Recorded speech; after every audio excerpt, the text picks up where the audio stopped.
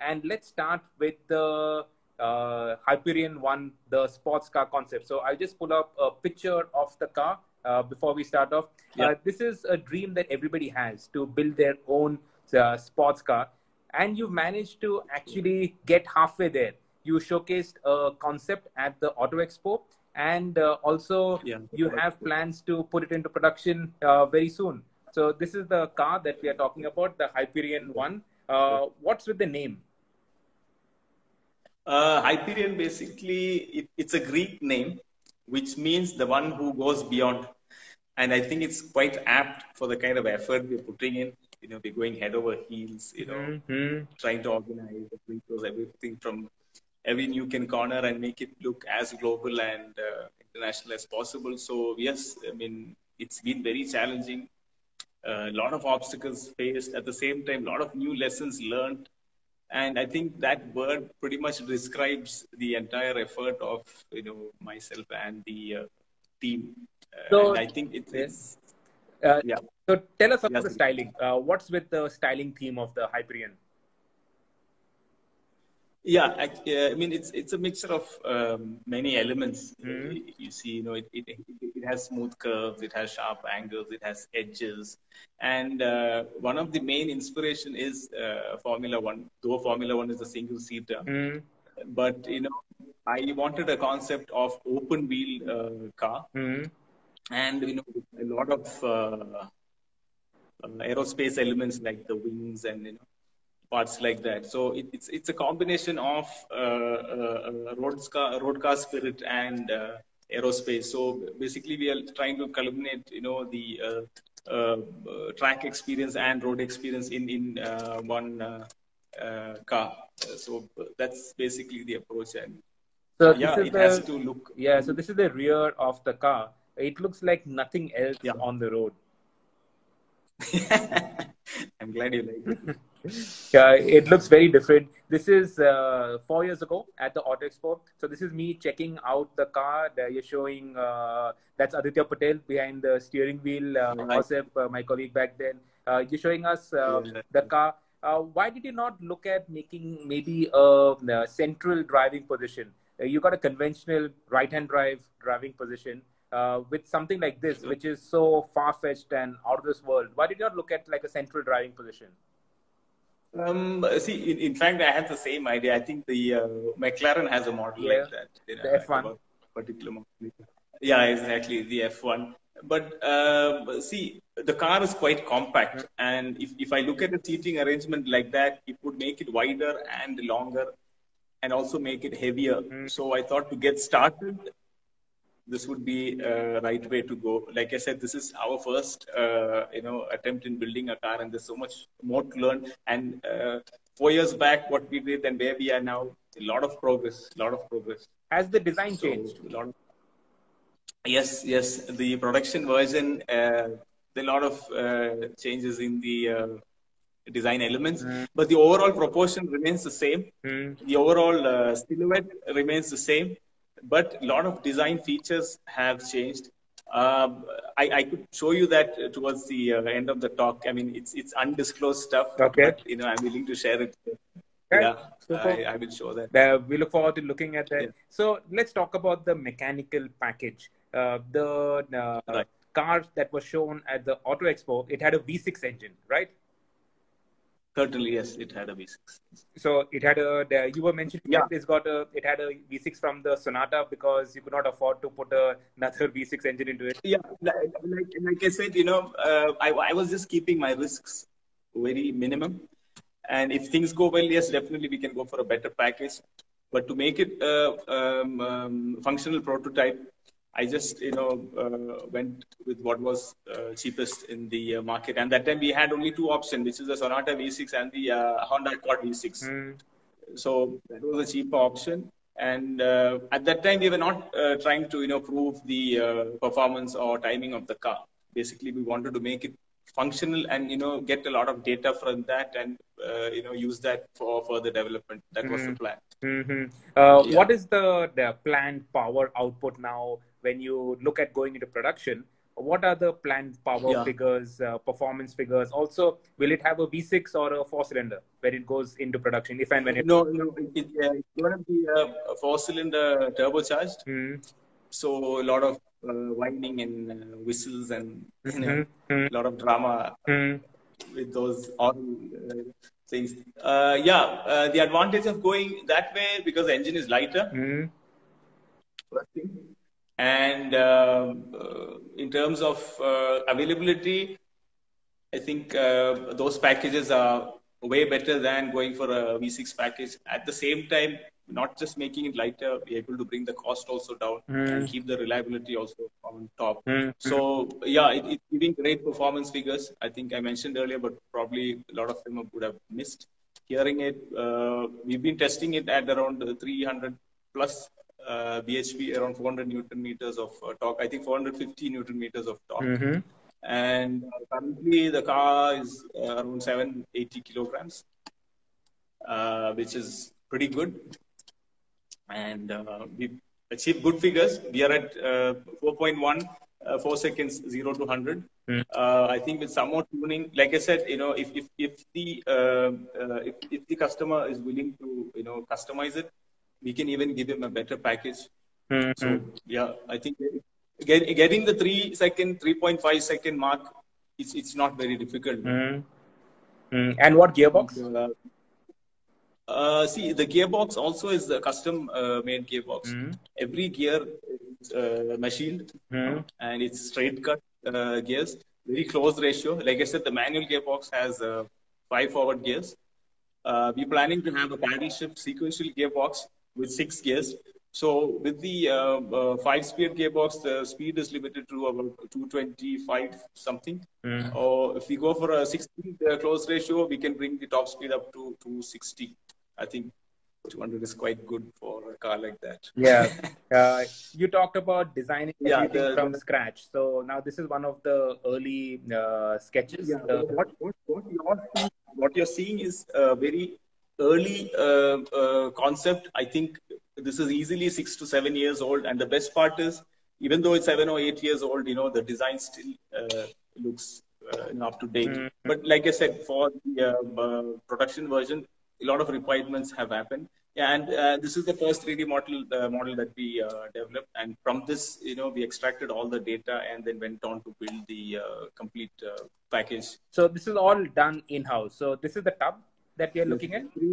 Everything. As you can see, these are very classical methods of, building a shell. Mm-hmm. It's very conventional, very traditional. I think all the manufacturers way back in 50s, 60s and all adopted this technique.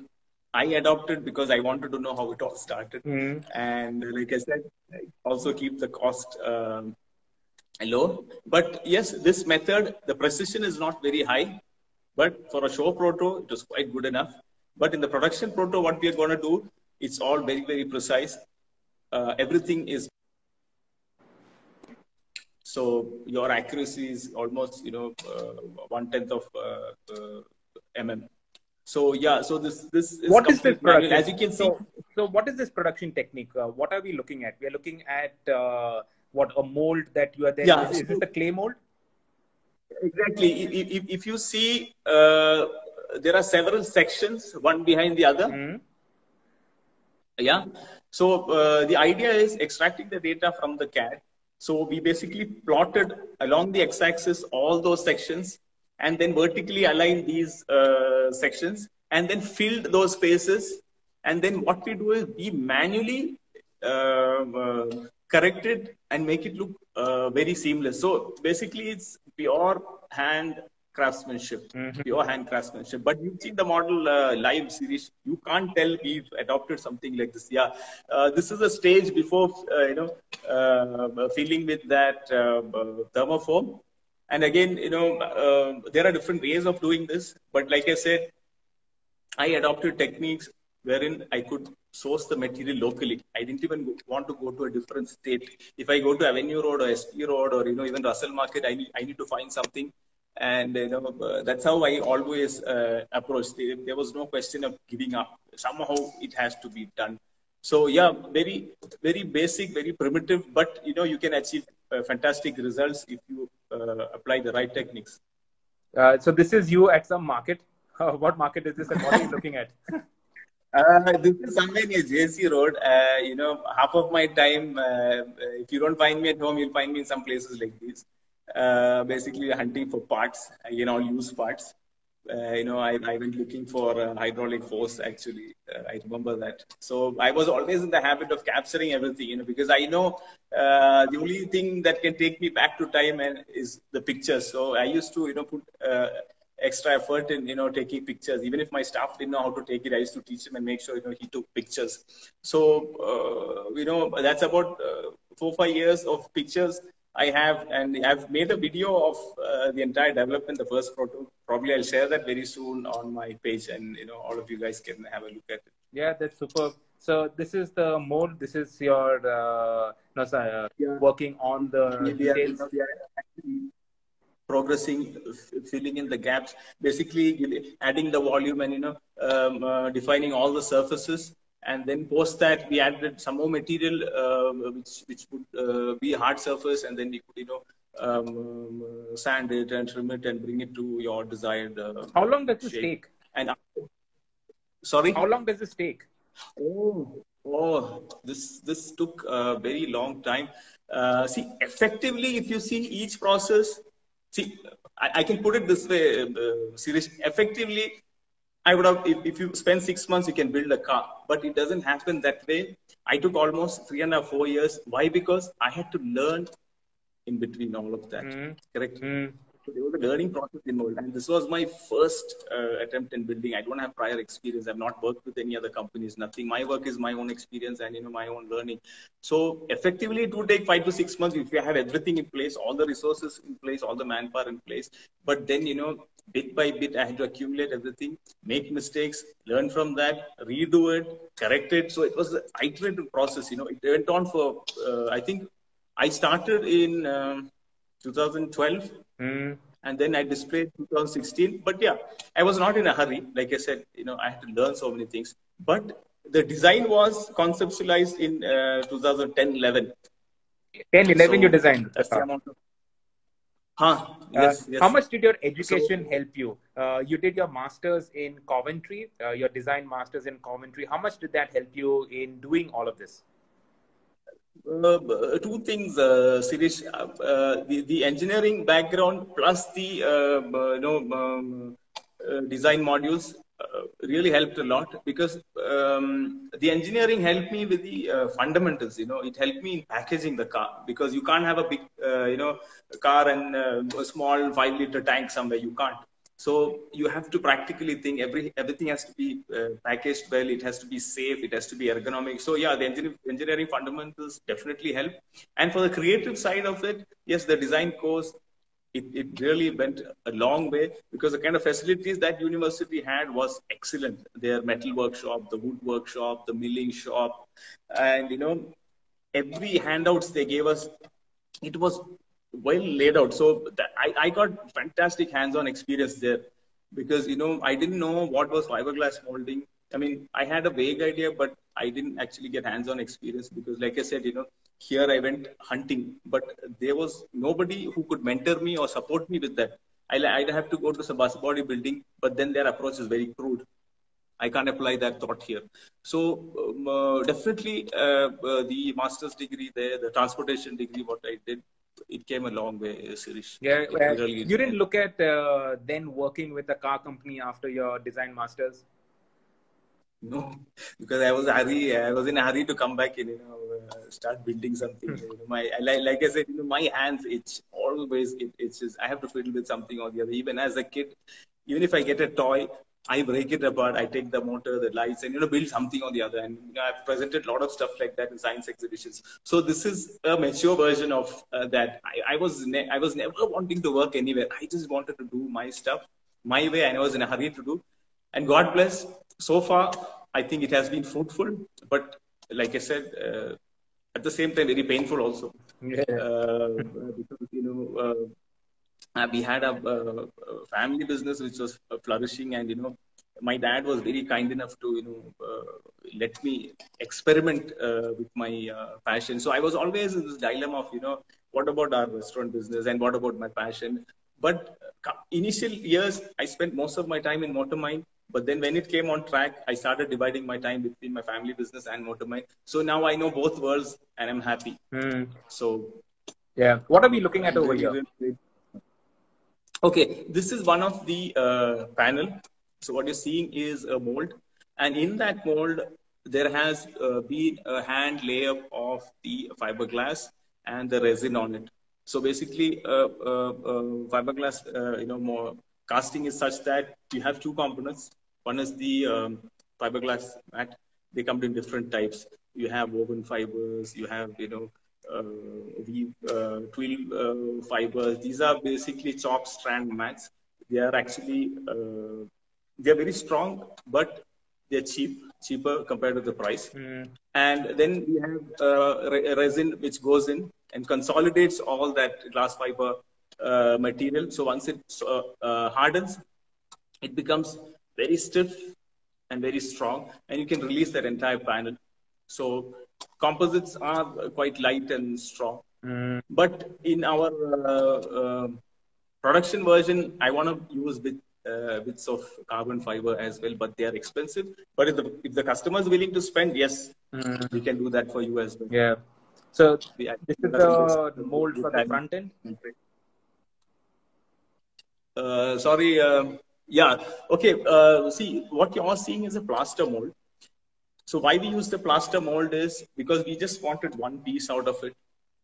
And plaster molds can be used only once or twice, not more than that. Because again, if I had to use composite mold, again, it was very expensive. So since this was the first proto, we went in for a plaster mold. It's something like, when you get fried, doctor hands or legs with,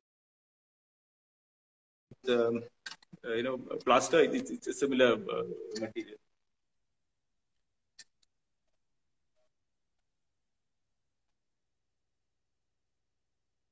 Yeah.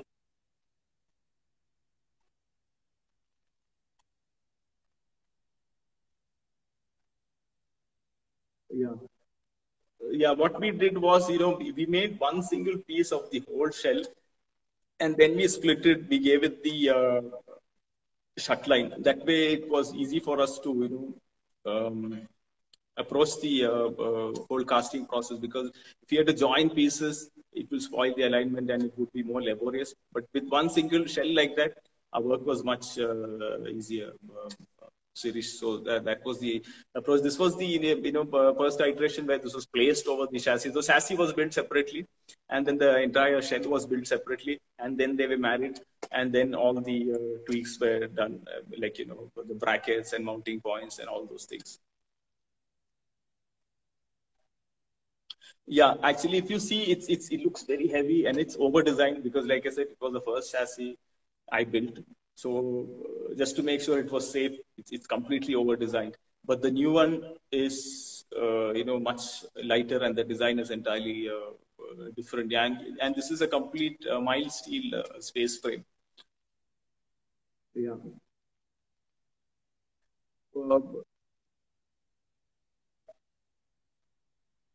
Exactly. In our workshop, yeah, look at that. So, those are all the parts, integrated together. And this was actually at the saddlery, at the upholstery shop, which is giving initial layer of foam and then, cladded it completely with leather. Again, all this format has changed in the, yeah.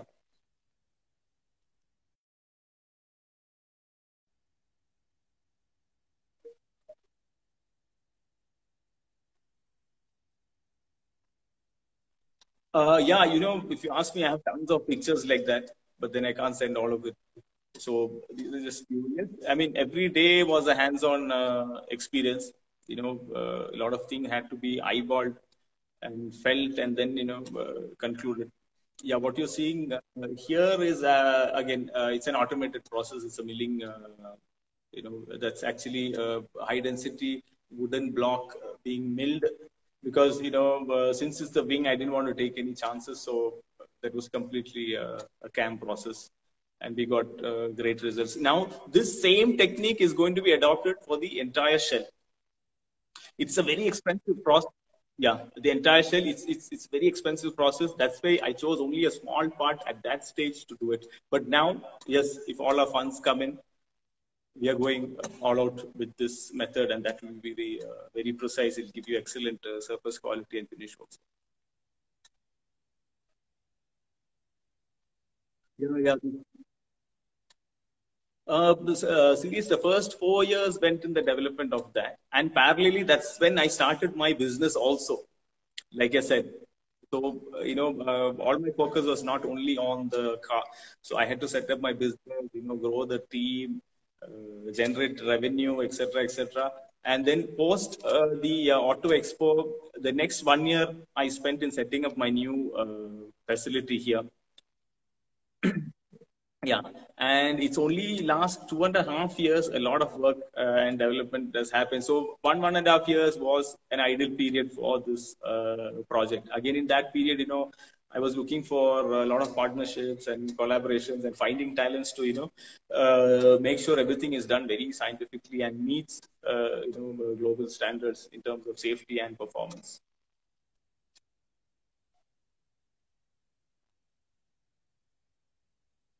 I can hear you, but I think you can be a bit louder, Sirish.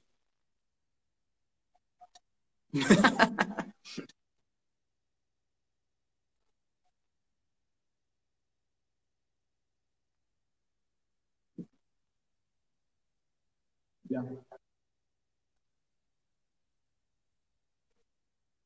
Planning for a sequential as well, yes.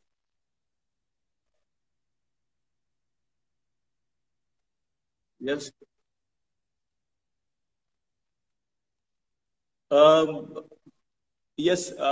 If it wasn't for this crisis, Sirish, I think next 5 or 6 months, the cars would have rolled out.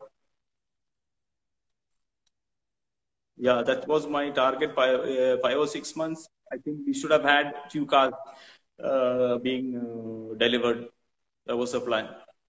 Yeah.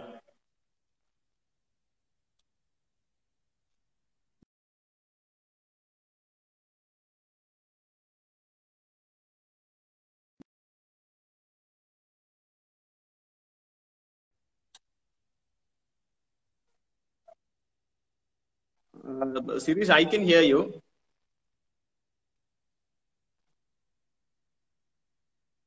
I don't know. What's it?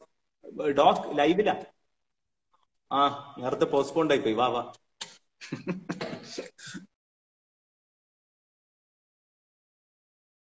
is it? Or Sirish, you want to disconnect and reconnect or something?